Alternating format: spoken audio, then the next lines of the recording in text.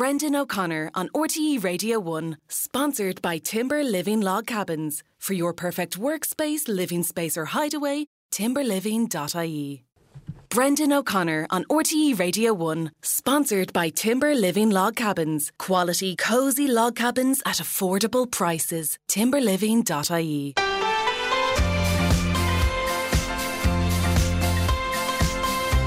Good morning, you're very welcome to the show. The only thing that any of the front pages agree on today is that the Grand Slam dream lives on, and Conor Murray and Jack Conan on the front of the Sunday Times and the Sunday Independent looking pleased with themselves. The Sunday Times lead with, in quote, Russian agent worked as an aide in the Dáil. Irish citizen faces deportation from Australia as security risk. She was previously heard by politicians and the Cork Space Centre. Who knew there was such a thing as the Cork Space Centre? We do not lack for ambition in Cork, I'll tell you that. The Sunday Independent is leading with fraudster sister lodged money in DJ Carey account. Cash sent from an account now under Garda scrutiny. The Irish Mail on Sunday is leading with misled TDs rage at Silent Donnelly, and this is a follow-on from their story last week about drugs for mental illness not free for people over 16. The Business Post government U-turn puts 80% of offshore wind projects at risk. So the government seems to have now said you can only do offshore wind in two specific areas. And a lot of people are saying, well, we have pumped money into plans and everything else, and this scuppers it. The Irish Sunday Mirror is leading with the fact that punters can expect a fleecing this St. Patrick's Day with eye-watering prices for hotels and parade tickets. It might interest you to know that Dublin City Council, which was accused here of price gouging too, a family of four would have to fork out $1,014 to view the St. Patrick's Day parade from the Emerald Circle grandstand, according to that story. The Sun on Sunday has Mary Coughlin, who has forgiven the man who broke into her house because she says, I know his life. The Sunday World has a story about rivals of the late Cornelius Price are apparently sending around mockingly a video of him on his deathbed. And again, it's the Sunday Telegraph, it's the English papers are leading with the protocol deal. So the Sunday Telegraph leading with Sunak snubs Johnson over new Brexit deal. So there's more enthusiasm and interest over there than there is here. Maybe we've been up the hill one time too many here. The Irish media are getting a bit jaded. Now, our panel today, Paul Hotsford is political correspondent with the Irish Examiner. Kel Gallivan is a financial advisor and author of Mindful Money. Kate O'Connell is a pharmacist and a former Fine Gael TD. And Bridget Laffin is the emeritus professor at the Robert Schuman Centre for Advanced Studies at the European University Institute in Florence. Good morning, everybody. Good morning. Kate O'Connell, we will not name the person involved in the front page story on the Sunday Times, but just you picked this story and it seems like a colourful story on one level, but an important story, you think? Yeah, it is an important story. And I suppose for the public, I mean, the access that staff of politicians have is essentially equal to politicians in our parliament. So the swipes work on the doors going into buildings, into particular areas of the Dáil.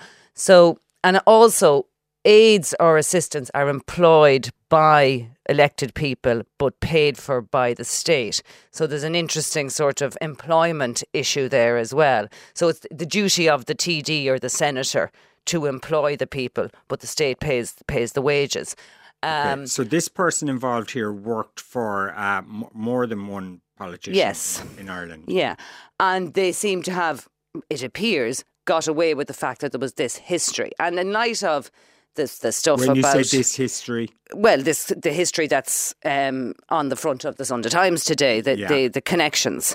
So you'd have to question, who has access to our parliament when you're looking at the Chinese camera stories as well at the minute? Is democracy being interfered with? How do these people get in? Who's vetting them? And then does it open a broader issue of, well, who's vetting the politicians? If democracy, if someone has a criminal past, for example, is that okay? Are we okay with that, but we're not okay with an employee? I suppose most of this stuff comes out, though, doesn't it? Courtesy of the media, usually. Yeah, it does. Yeah. But in the case of staff, it's not interrogated. So usually in election campaigns, somebody's past or present is interrogated. But you very rarely see staff being interrogated unless they're related to a politician, which is very common. So that would often be a feature of the paper. But I do think, in light of AI, in light of all of the cyber attacks that have happened, the protection of our democracy and our state is very important. And clearly changes have to be made if this can happen, and if there are potentially impacts on the governing of our state. So we are in a new world here. We are in a new world. Saying. I mean, the world has changed dramatically in recent years. Paul Hosford, you picked this as well. So tell us roughly what this story is here. Yeah, so this is an Irish citizen who's been deported from Australia over concerns about their background and about the circumstances on which they entered on a special designation visa into Australia. They had worked for two TDs, the two TDs, and one of the TDs kind of said, look, they'd worked for me for once in a constituency office. Another said that they were there for 4 to 6 months. But like Kate said, the concern on the Irish end is who has access to, the corridors of power. Kate, I don't know after an election if there's a Garda vetting process there for your staff, or do you just... My understanding is there isn't. There isn't a Garda vetting of staff. Really? That are employed by TD. I'm standing to be corrected, but I never so remember look, any process. If anyone wants to correct that, I don't remember any process because I've been through. And these people have the run of the place. Yeah, many of us have been through a Garda vetting process if we're working with children or in health, and it's it's something you remember because it's a process. Like you say, when I don't know how familiar listeners will be with Leinster House, but once you're in Leinster House and you've got a badge on, the ushers and the security there are very, they're on top of who's wearing a badge and who's in. But once you have a badge, you can kind of walk around, and if your swipe opens a door, it's assumed you're meant to be there. So if this person had access to corridors in Leinster House, or had access to, one of the TDs was a committee chair at the time, so they would have been privy to a lot of information, particularly, confidential information. And aides will tend to see whatever paperwork. Everything generally. Aides and assistants have access to passwords. There's confidentiality there in terms of confidential documents, and definitely chairs of committees would have documents that were not to be released. So there is huge access there, but there is that interesting thing with employment law, where, and I found it as an employer in the real world, the fact that you would employ somebody and be responsible as the TD for their employment, but the wages were paid by somebody else. It creates an employment conundrum. Okay. Doesn't it also raise a wider issue that this person worked for the Cork Space Centre, which is very reliant on pan-European money and is very sensitive? It's a really important field, obviously. Yeah. And so I think it raises broader intelligence issues for Ireland. We have these two intelligence services in the Army and the Guards. We don't know how integrated they are, and we don't know how sophisticated we are, because we would be seen as a soft target for spies. I mean, Ireland is seen as an EU member state, non-member of NATO. So I think it's an area that we need to wise up on a lot, given all of the changes, not just in the Oireachtas, but also more generally. That vetting for this kind of work should be better. Yeah. Is this country still a bit too informal, I wonder? We still kind of everyone knows everybody, and of course they're not a spy and all that kind of thing. Well, even, to take it to another level, one of the things that I always am struck by is that, if you've been a member of the Oireachtas, you get lifetime access to the Oireachtas. You, as a former TD, you can apply for a card and just kind of walk around. And I'm not sure more to be at now. But if you didn't, if you were parked in there today now, no, I live closer to here than thought. But you can do that, and not a whole lot of parliaments in the world would say, yeah, look. We're moving on, and kind of sticking in the political arena. So obviously there's a certain amount of coverage across the papers today about the Social Democrats and their leadership. I suppose it is at this stage a leadership battle, maybe. Kel, you picked Jodie Cochran in the Sunday Independent. Soc Dem's leadership change, a risky move but one worth taking. Yeah, I thought it was a really interesting piece. And I thought it was a really interesting piece because it wasn't exactly what he was writing, but it was the whole concept of this very small party in Ireland, relatively new. And it just seems like every 5 minutes, like I'm not a political person, but on an outside looking in, every 5 minutes they're either changing leadership or they've different numbers of leadership. And it felt like you would do in kindergarten or in play school where they're constantly chopping and changing, which you might kind of work, okay, fine, if it's a really big party and you have 2 or 3 leaders and each has their own department and they specify in that and they focus on that. But when it's such a small party and it's like they're all taking turns to be the leader, and I kind of went, okay, if you're going to be a party, and particularly a small party in Ireland, and you want to make a difference and you want to make a change, you need one leader and everybody gets in behind them and you push for that. And if you want to have loads of leaders when you grow up and become a big party, do that, but make the changes now. And particularly with Ireland now, we really need leadership. We don't need chopping and changing and you take your turn and then it becomes a popularity contest. Who's the favourite kid in the room? I would be much more along the lines of, just pick one leader, know what you're talking about and make those changes. That's an interesting point now, isn't it, Bridget, from a person who's not, a casual observer of politics. It's like, what the hell's going on with those people? Well, I suspect it's because they couldn't actually choose, and both Catherine Murphy and Roisin Shortall are very strong performers. So I think it was that there wasn't a single leader emerged from when the Social Democrats were established. But I've no doubt it'll be only one person after this round. I doubt they'll have a repeat of the multiple leaders. So either Holly Kearns or Cian O'Callaghan or one or other, most likely, I think, of those will emerge. But I think it's the bigger issue is just how fragmented the Irish left is. And I was looking at the Red C poll, and the Social Democrats are on 4%, Labour on 4%, People Before Profit on 3%. And so it's very, very fragmented space to the left. Yeah. And I suppose one of the things is that question of whether or not there's a ceiling there. If you add in the Greens there, you've got about 15% of support on that left, kind of soft centre left. Is there just a natural ceiling there between 15-18% that you can attract? I think one of the things specifically... Yeah, no, we're not including Sinn Féin then as the left anymore? No, I would think that, the question about Sinn Féin is about whether or not they cannibalise that. A lot of people will look at Sinn Féin, and I suppose for a lot of people, Sinn Féin is a zero-sum proposition. You're either giving them a 1 and a 2, or you're not putting them on your ballot sheet at all. I mean, just specifically about that kind of that soft centre left. I mean, I would consider Sinn Féin a left-wing party, I suppose, at this point. But I mean, I think that they're kind of open to movement on it. Okay. I would just consider them in a separate kind of vein if you're looking at the special case, Labour if you will, and Social Democrats. Seeing as we've stumbled into the poll, Paul, will you just give us the rundown on all the parties, whether they're up or down, and give us the details of how that poll was taken? Yeah, so this is the Red C poll in the Sunday Business Post today. It was conducted online between the 17th and 22nd of February for 998 adults who are over the age of 18. Red C has its own online portal that they use. The poll indicates that Sinn Féin is on 31% of support. That's down 2% from last February. Fine Gael on 21%. That's no change. Fianna Fáil up 2% or 2 points to 17%. Independent candidates up 2 points to 13%. Social Democrats, as we just mentioned, down 2 points to 4%. The Greens, Labour, no change on 4%.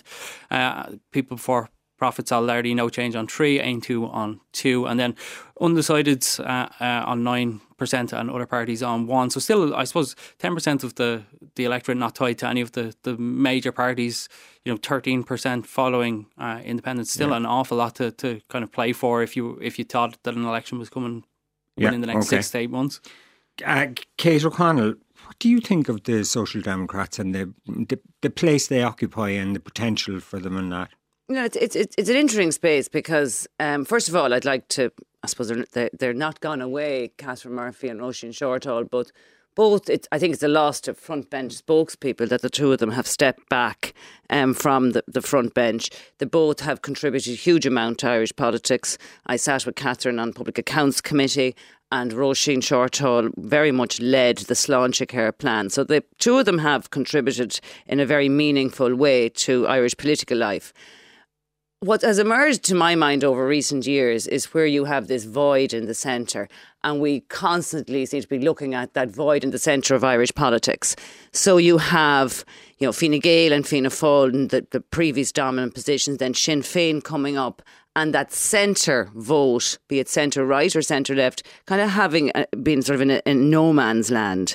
And then you have this argument that... What do you mean now with the centre being a no man's land? Do we not have, are Fianna Fáil and Fine Gael not there around the centre and Sinn Féin moving towards the centre? Well, I mean, if you look at the polling positions of Fine Gael and Fianna Fáil, and then you look at when there's a referendum, the broad and varied middle ground, as I would call them. So you're talking about... So there's a difference there between... A young, diverse, liberal kind of Ireland. Yeah, so if they don't vote for the older parties, they're tending now towards Sinn Féin. Because, to my mind, there's a void there. Okay. And where there is a vacuum, something will go into it. And Sinn Féin tends to be, to my mind, the default option there.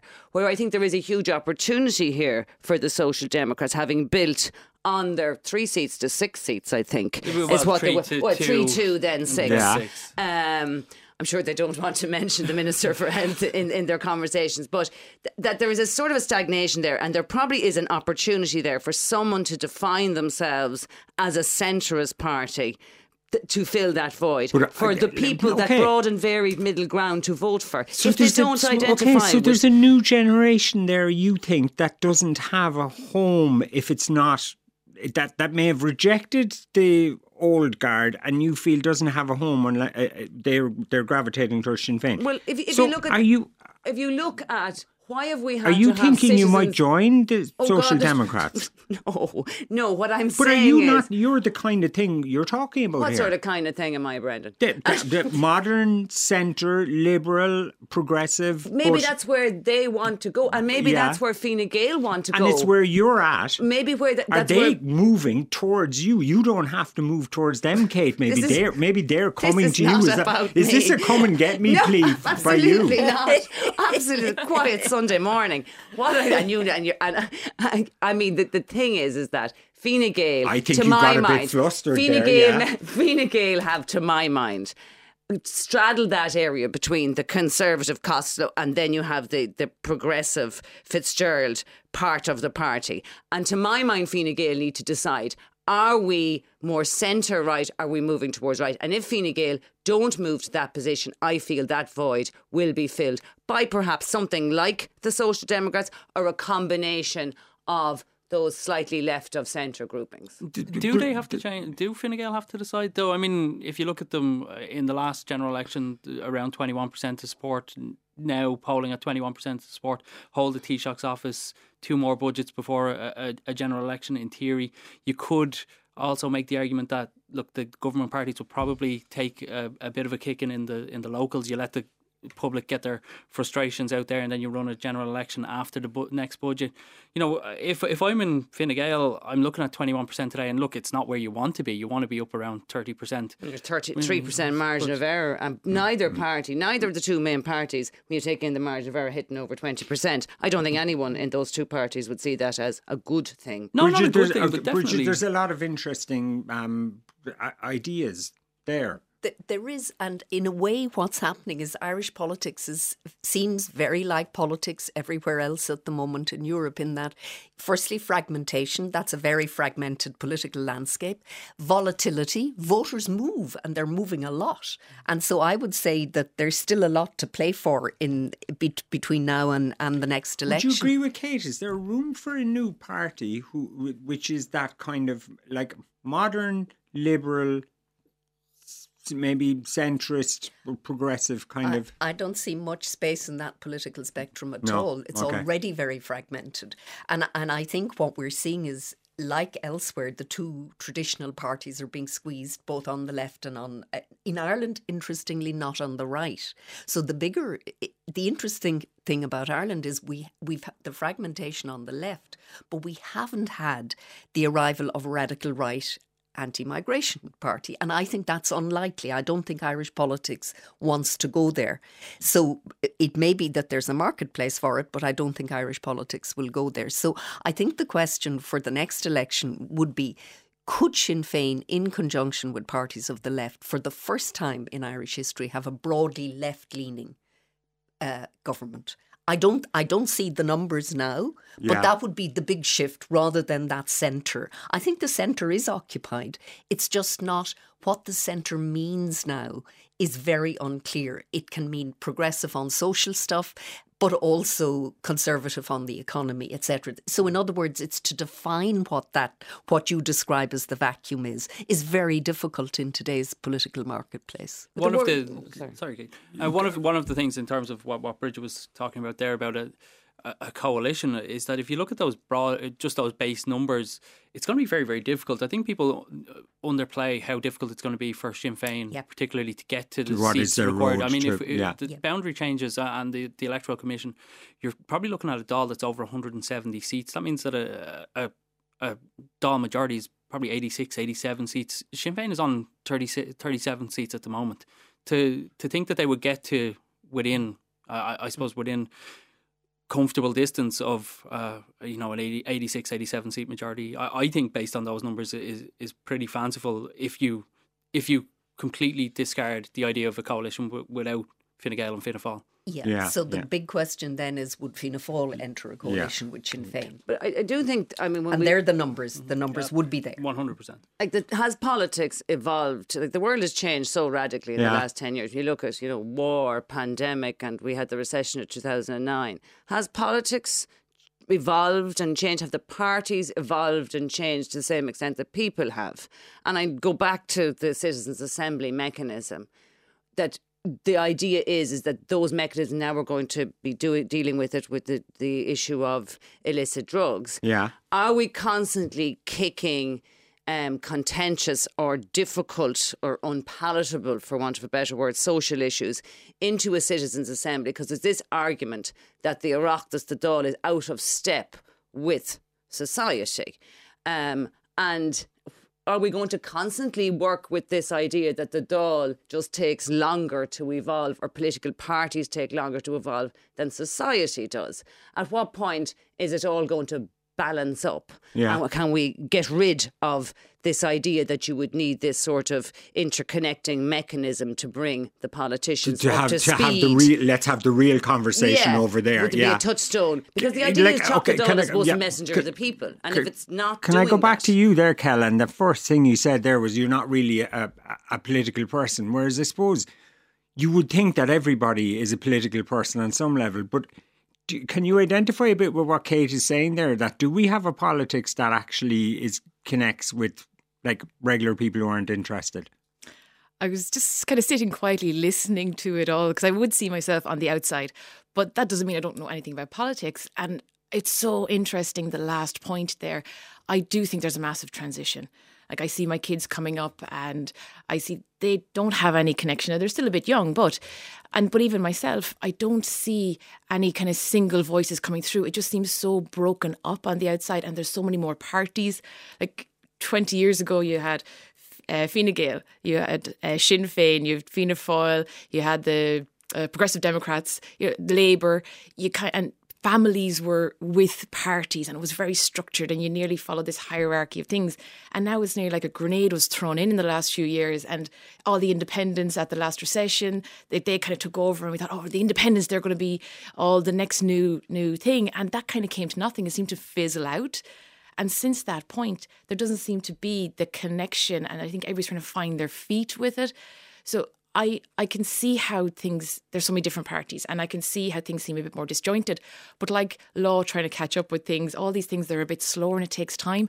I don't know what it's going to look like, but it just seems to be very noisy at the moment without strong voices and without strong leadership, and a lot of flip-flopping. Okay, and people might argue that a strong female leader needs to emerge, maybe hijack one of the existing smaller parties and bring it forward.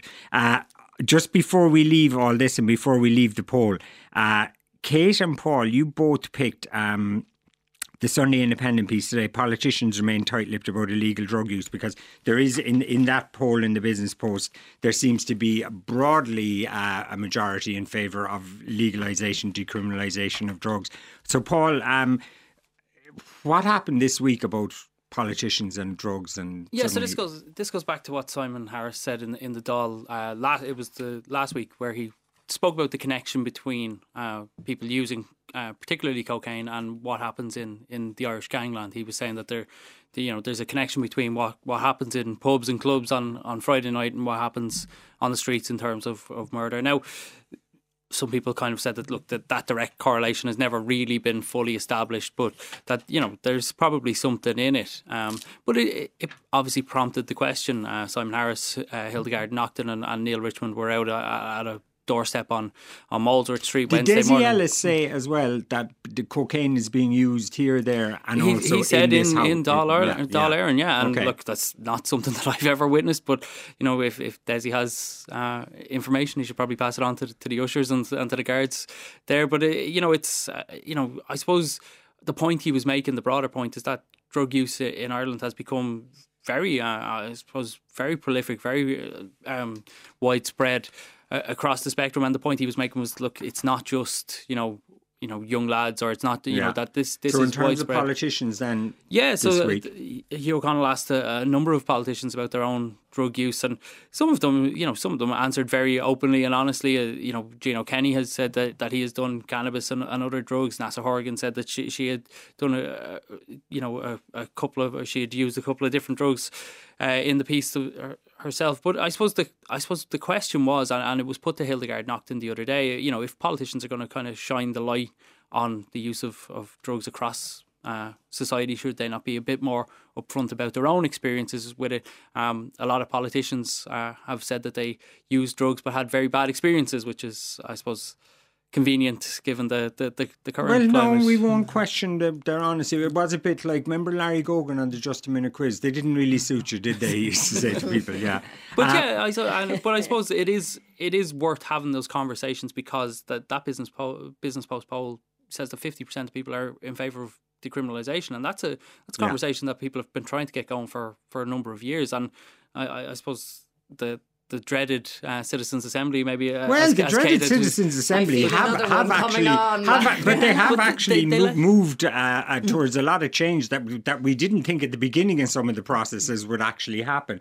By the way, Desi Ellis took that from an expose in the Mail years ago. He wasn't talking about anything he'd seen recently. It's interesting, though. I'm reminded by a very experienced veteran politician who said to me in the wake of the Citizens' Assembly on the 8th Amendment, and he said, well, it's grand for them. They're not going out looking for votes. And, it is... That, I think, is an interesting point, in that the Citizens' Assembly people aren't going knocking on doors, so they're free to do what they want. Yeah. And that politicians, to some extent, are held back by the message on the door or the party membership. But interestingly, one of the features of Irish Citizens' Assemblies is, so you have the assembly and what comes out of that, but all of them then have gone back into the Oireachtas to a parliamentary committee, and almost experts again, and it's all rehashed. And in a way, what it helps, and it's very good for clear issues. It's very bad for diffuse issues, but for clear issues, you get something over time, and it helps. Okay. But in terms of the politicians and the illegal drug use and the Citizens' Assembly, I mean, there is a reason why Class A drugs are Class A drugs. Yeah. There's a very limited medical use for cocaine, apart from in some eye drops. There's very little medical use for heroin. And I think...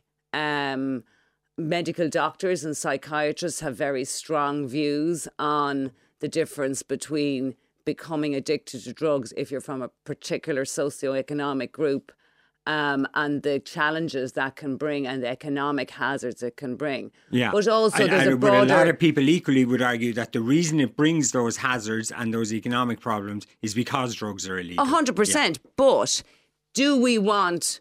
when you're decriminalising or you're making something, which are distinctly different things, making something legal, are we happy with our politicians being off their heads making policy? The same way as do we want our taxi drivers or our there's more chance chance that they'll have had a few bevies in the Dáil bar than that any of them are probably on any other kind of drug. Are we happy with that? That is the conversation. Well, that is part of the conversation. Yeah. What are we happy with? And if people are taking mind-altering substances, well, how are we going to manage that as a society? So it's not just as simple as opening up the doors. And equally, we are managing a massive mind-altering substance already that is completely legal in this country 100%. and that is rampant. Okay, listen, we'll take a break. Paul Hosford, Kel Gallivan, Kate O'Connell and Bridget Laffin staying with us. Brendan O'Connor on RTE Radio 1. Sponsored by Timber Living Log Cabins. Quality, cosy log cabins at affordable prices. Timberliving.ie. Brendan O'Connor on RTE Radio 1. Welcome back. Paul Hosford, Kel Gallivan, Kate O'Connell and Bridget Laffin still with us. I could not disagree more with Kate O'Connell, says this texter. The problem with Fine Gael is that it's unclear what the party stands for. On the one hand, it's extremely socially liberal while claiming to be economically responsible. To my mind, Fine Gael have left me culturally. I've voted Fine Gael all my life, never again. Fianna Fáil and Fine Gael should merge, say a few texters. Why would any sane person vote for either of them? They've been in power for over 100 years and homeless, health, etc. is worse than ever, said someone else. And someone else saying, do the Social Democrats and Greens have the high number of seats they do because Sinn Féin didn't have enough candidates? Will they be wiped out in the next election by Sinn Féin? Okay, so we're going to go to the protocol now because the Sunday Times is telling us that Rishi Sunak, UK Prime Minister, is expected to unveil a new deal with the EU on a Brexit deal with Northern Ireland in the coming days. We hear it could be tonight, it could be in the morning. If you put on your headphones there, guys, John Rentoul, chief political commentator with the UK Independent, is on the line. John, is there a deal, and when and how and where will it be unveiled, do you think? Hi there, Brendan. Hi. There has been a deal for some weeks, I think, virtually ready to go. I don't know how many square brackets in the legal text there are, but we've been reporting that the deal is days away for several weeks now. So exactly. So on that basis, it may be another several weeks, but it's certainly. Is it any more imminent now than it was imminent last weekend? Yeah, no, it seems to be more imminent. I mean, there seems to have been quite a lot going on behind the scenes over this weekend. There was a slightly farcical element of the King being drafted in to meet Ursula von der Leyen before they realised that would be a terrible idea, politicising the monarchy. And the DUP are still not completely signed off on it, but they haven't said no. Okay, so that's the next question then. A lot of people seem to be saying we haven't seen this deal, we haven't been told exactly what it is, we've been kept out of it. So we have two elements here. We have obviously the ERG Brexit types within the Tory party and then the DUP. Steve Baker, we're told on the front of the Telegraph, is on resignation watch now, pending the deal. So is Sunak going to be able to face down his own party on this, do you think? Well, it's the Steve Baker question is important. If Steve Baker's on board with it, and if the DUP don't say no, then I think the deal goes ahead. But if Steve Baker drops out, then I think the political calculations change because. It's very important to have him and Chris Heaton-Harris, the Northern Ireland Secretary. They're both what we call Spartans, both extreme Eurosceptics, very, very hard to persuade on this. And as long as they're on board, I think Rishi Sunak can get this through. Yeah. Is Rishi Sunak also banking on that the Tory party doesn't have any more people to elect leaders right now? Yeah, well, there is that. I mean, Boris Johnson's rocking around causing trouble, but I think the idea that the party will go back to him is for the birds. So he's annoying, but he's not an obstacle to Rishi Sunak doing a deal. Okay, well, look, fingers crossed. We keep an eye on it. John Rentoul, chief political commentator with the UK Independent. Thank you very much. Bridget, you feel like the kind of person who's in the loop with these things. Where do you think it's at? So it's a very good deal from the UK point of view. They've got their red lines and their green lines. They've got control over VAT and state aids in Northern Ireland. And there's a new mechanism whereby the Northern Ireland Assembly, so it's an incentive to get that up and running again, would actually look at EU legislation and be able to not apply it. So this is the sovereignty issue kind of dealt with in some kind of fudge, yeah? They've got, and consent, the democratic issues. So they've got an awful lot. So the calculation has to be, for Jeffrey Donaldson, if Sunak goes ahead without him, then that really weakens him in the sense of, obviously it means the institutions don't go back up, but it would long-term weaken him. But the ERG, what will happen? And that's why I think Steve Baker, the on-watch Steve Baker, is critical. If he and Heaton Harris sign up, that's 2 ministers in Northern Ireland signing up. They're hardcore Brexiteers, ERG, and that should deliver. Sunak can get through the House of Commons with Labour anyway. Mm-hmm. But the question is, what, in terms of his own party, what the hit is. The concern the British must have is if they don't do it now, the EU is just so weary and tired of these negotiations and this deal. And it sounds like a lot of Tory MPs are sick of it as well. This will be get Brexit done. Completely. But say they don't and there's a crisis about the NIP and they proceed with that awful bill through the House of Commons, then the EU will stop talking to them altogether and roll back the big agreement. So they have a lot of calculation to make. I think he'll go for it, Sunak. I think he has to go for it. But he would like to go for it in a way that if there's opposition in his party, it's about 20 MPs and not 40. Mm. So I think it's on a knife edge still. Yeah.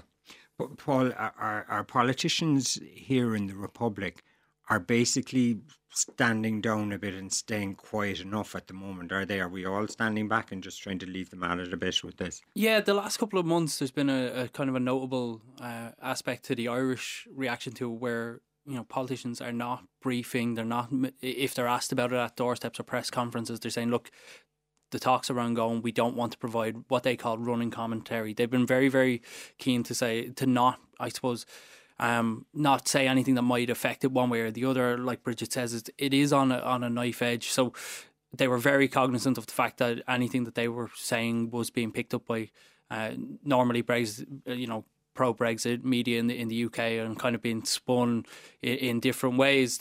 So here but I suppose the last week or two there has been a sense that, privately, that there has, there's an end in sight almost, or that a deal is imminent. Like I think, like John said, there, we've been talking about a deal in the coming days for the last couple of weeks, but it does feel, in the last week or so that you've actually got to a point where they genuinely believe that there's something coming up over the hill. But one thing that they've always kind of cautioned, and anyone in government has kind of said about this over the last couple of years, is that there's so much political calculus there between what the DUP wants to do, what the state of play is within the Conservative Party, because the Conservative Party has so many factions around this that, it's often out of the hands of the EU negotiators or Irish politicians. And we certainly, nobody's counting their chickens, I think.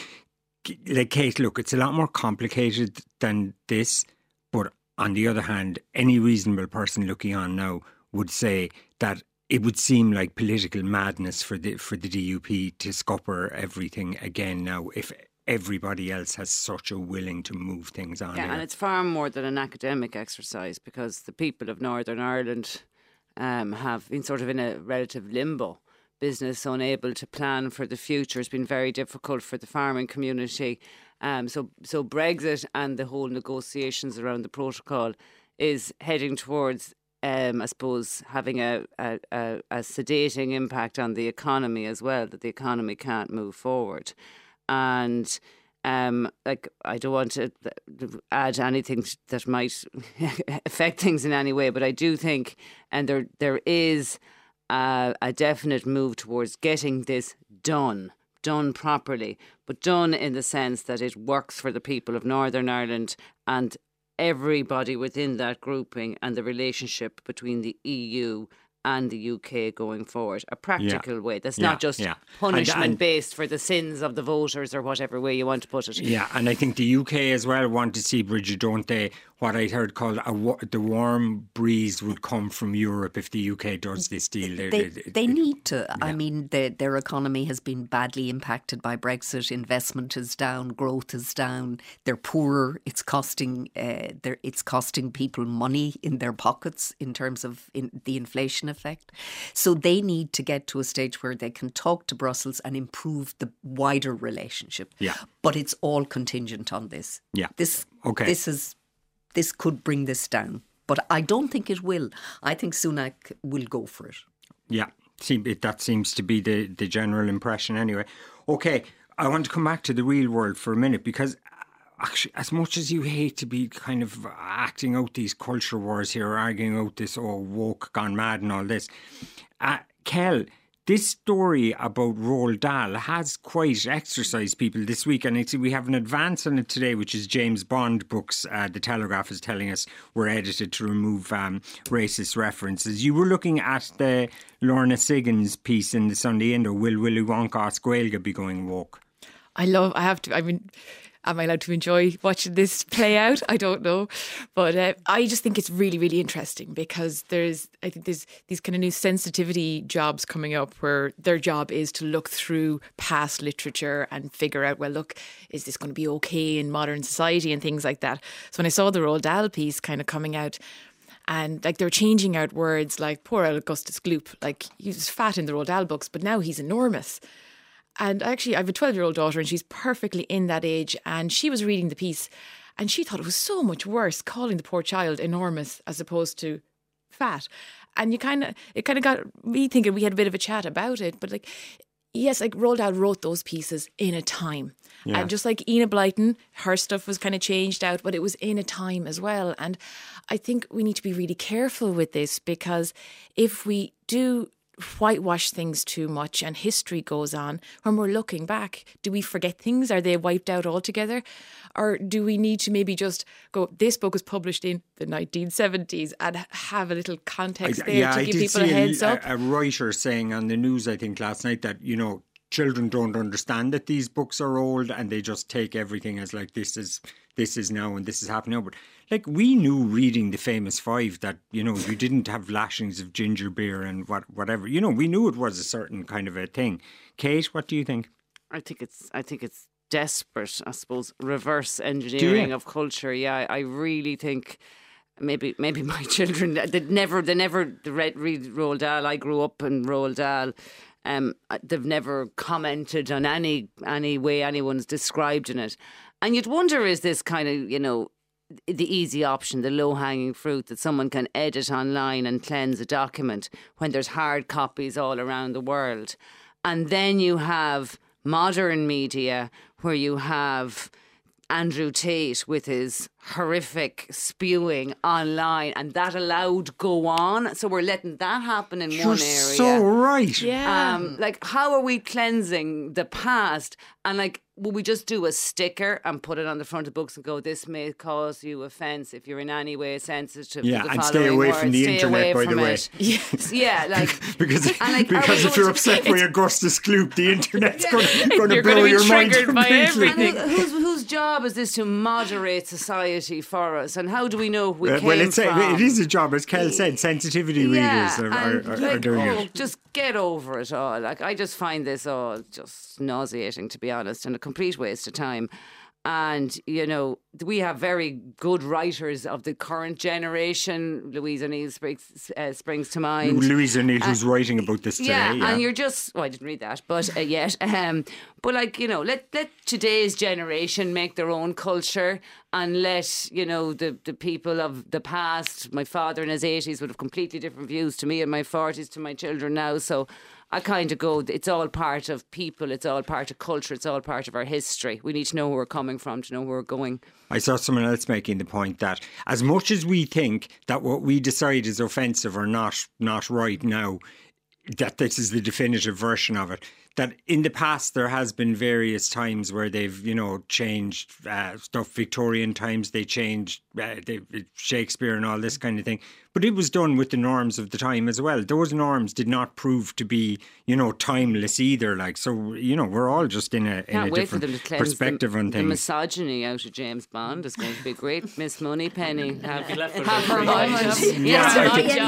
I think what they've started, the Telegraph seems to be that they've started with the racism. So that's taken up their time so far. But no doubt they will start digging deeper next. Per book now. Now, the Ukraine, Bridget, you've picked, there are several pieces across the papers, but you picked Sunday Independent piece by Sean Pollock, and then tell us about the piece in the Sunday Times. This is it Kaja Kaya Kallas, who is the PM of Estonia, who's been very, very strong on this from the start. She's now saying, we warned you what Putin was like, now you listen to us. So I think they're in the paper. Sean Pollock's piece was interesting because he clearly has relatives and family in Ukraine, and it brought home the impact on someone who had a job in an IT company, and within 2 weeks he was carrying a Kalashnikov and was a soldier, and that the kind of human cost of this war, which is all wars are senseless, but this is more senseless. Okay, well, let's bell the cat here, right? And people will... The next thing people sometimes say is when they say, look at the human cost of this war,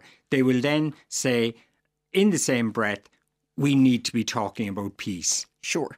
And that's why the Sunday Times Kallas piece is very interesting, because basically what it's saying, and I fully agree with this, Putin wants to destroy Ukraine. He wants to destroy its cities, its culture.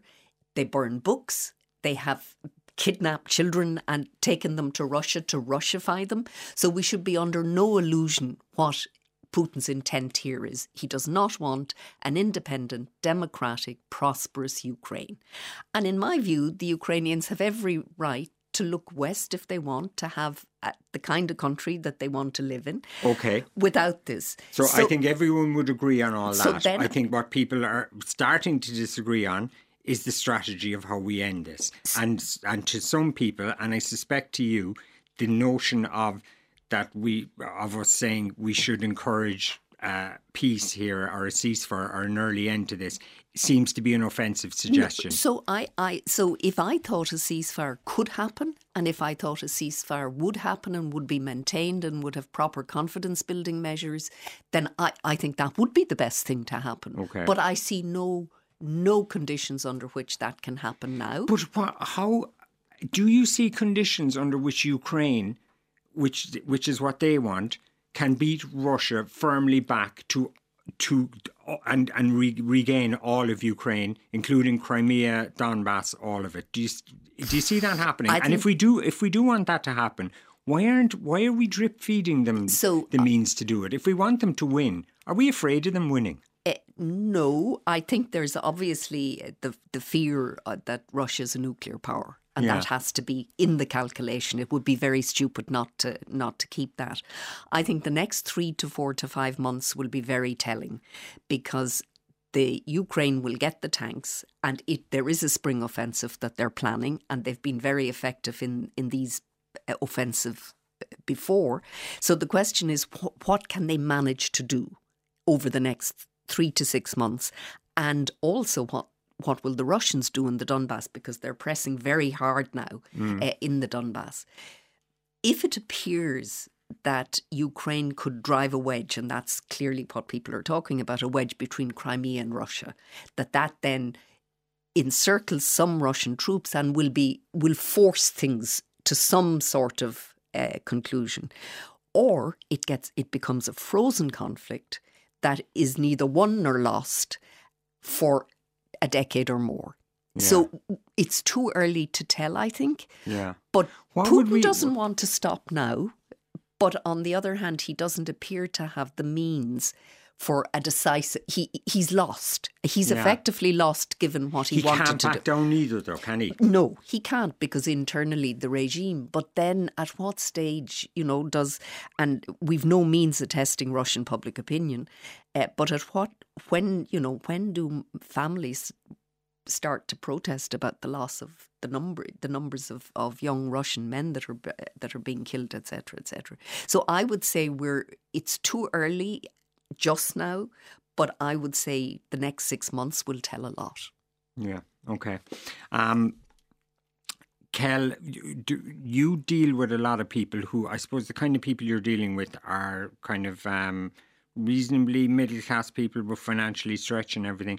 Do you think, are they tiring of the price we're paying in this country for this war in terms of the migration, inflation, etc.? Yeah, I think it's really interesting what's happening, because like when the war started, I think we all thought, look, this will be done and dusted in a relatively short space of time. So when the kind of like the doors open and look, and I'm delighted that we were able to take people in and give them homes. But there was a lot of families who said, right, look, this is only for a short space of time. We're going to take a family into our home and we're going to do our best, because what if it was us? Wouldn't we like to have another country that's able to take us in? And like the goodwill that was out there, and I know a few families who did this, and they themselves, like, they have their mortgage, they have a couple of kids, they have their jobs, and they're living their life, and they opened their doors with the best of intentions of accommodating as best possible, because this was an awful thing that was happening. But we're a year on now, and their kids are got a year bigger, and quite often the kids that came over from the Ukraine are a year older, and the families are a year older, and there doesn't seem to be an end to it yet. So what happens with them now? Do they stay living, sharing their house with another family when that family wants their independence? Yeah. And I think it's getting really hard now, because we need an exit strategy, our next step. What happens now to give these people their homes back and have something properly set up for the families that are here, and maybe are here to stay, and give them a chance to set up and have their own businesses and put their kids properly through the educational system and settle down. Yeah, tricky one, isn't it? Do we have to move into a new phase with this now, Kate, where we stop thinking that this is a sticking plaster help we're giving in Ireland? Yeah, I think, and I agree wholeheartedly what you said with families, and I took family myself. I had family for 7.5 months. And it's all fine having, you'll deal with anyone for 6 months in your house. It's more that with the family dynamic and different situations, life goes on. Everyone's life goes on. Yeah.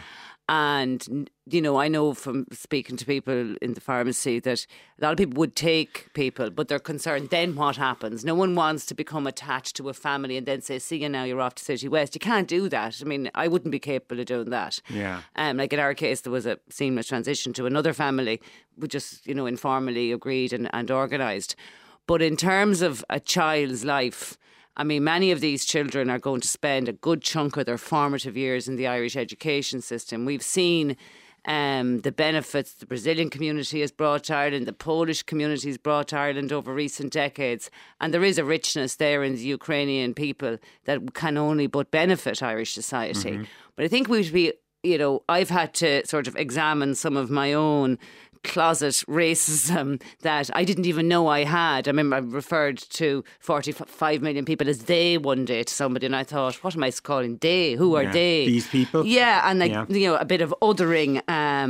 But that said, we can't cleanse it and say we're getting 75,000 able-bodied men to build houses. No, we're not. We're getting largely parents who need childcare, who can only work 20 hours a week because of their childcare pressures, who are trying to navigate a system of having X mind their kids while they go do their 20 hours a week in an environment that is a hotel situation that anybody knows who's gone even on holidays with kids for a week. It's a nightmare dealing with kids in an enclosed environment.